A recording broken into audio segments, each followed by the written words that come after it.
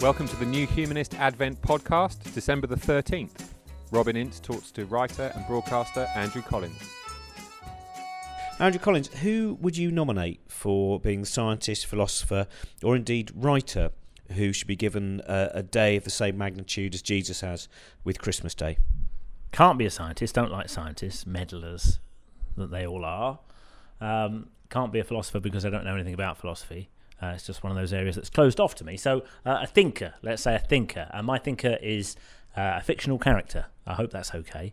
My thinker is Anthony Aloysius St. John Hancock, the character played by the actor and comedian, tragic actor and comedian, Tony Hancock. So it is the fictional Tony Hancock, particularly the fictional Tony Hancock after he got rid of Sid James, when he moved from East Cheam to Earl's Court and became a bachelor in the early 60s. So here is a man on the verge of a new age, and he's dealing with it. He's a middle-aged man.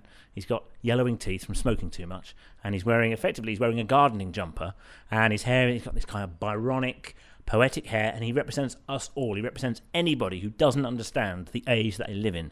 Doesn't matter if it's the early 60s, it could be now, it could be in 100 years in the future. He is us. Tony Hancock is every man, and not just every man, every woman, every child who is on the verge of something and doesn't understand. He is a philosopher. He's reading Bertrand Russell, and on the very first page, he opens the book. The book is called Human Knowledge and Its Limits and Scope. He opens it up, and the first word he gets to, he does not understand. So he opens his dictionary, finds out what the word means, gets back into the book. The second word he doesn't understand either. That is our quest to understand things that we do not understand. Hancock will be served a cappuccino in a trendy coffee bar of the early 60s and say, I want to drink it, I don't want to wash my clothes in it. That's what he would say about the froth. That is him dealing with the froth of modern life. He sits there on his own in his bedsit in the episode The Bedsitter and contemplates the world around him from his flat in Earl's Court. And he asks, what's it all about? He asks that question. Nuclear war, he says, the future of mankind. China. Spurs. That's it. He's trying to work it out. He burns his lip on a roll-up and has to go and find some ointment. He goes to his medicine cabinet.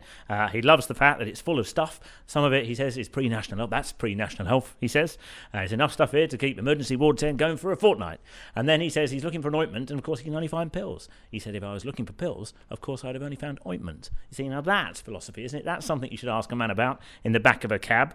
And he finds a nose dropper and says, I own a nose dropper. Nothing to put in it, but I own a nose dropper. Everything he says cuts through. I know it was written by two other men, who I suppose I should mention, Ray Galton, Alan Simpson. They put the words into his mouth, but it's he who says them and expresses them. And the thing that he says that is most profound, has stayed with me forever and will stay with me until I die, is he looks in the mirror, he touches his front tooth, pushes it and says, is that tooth loose, or is it my fingers going in and out?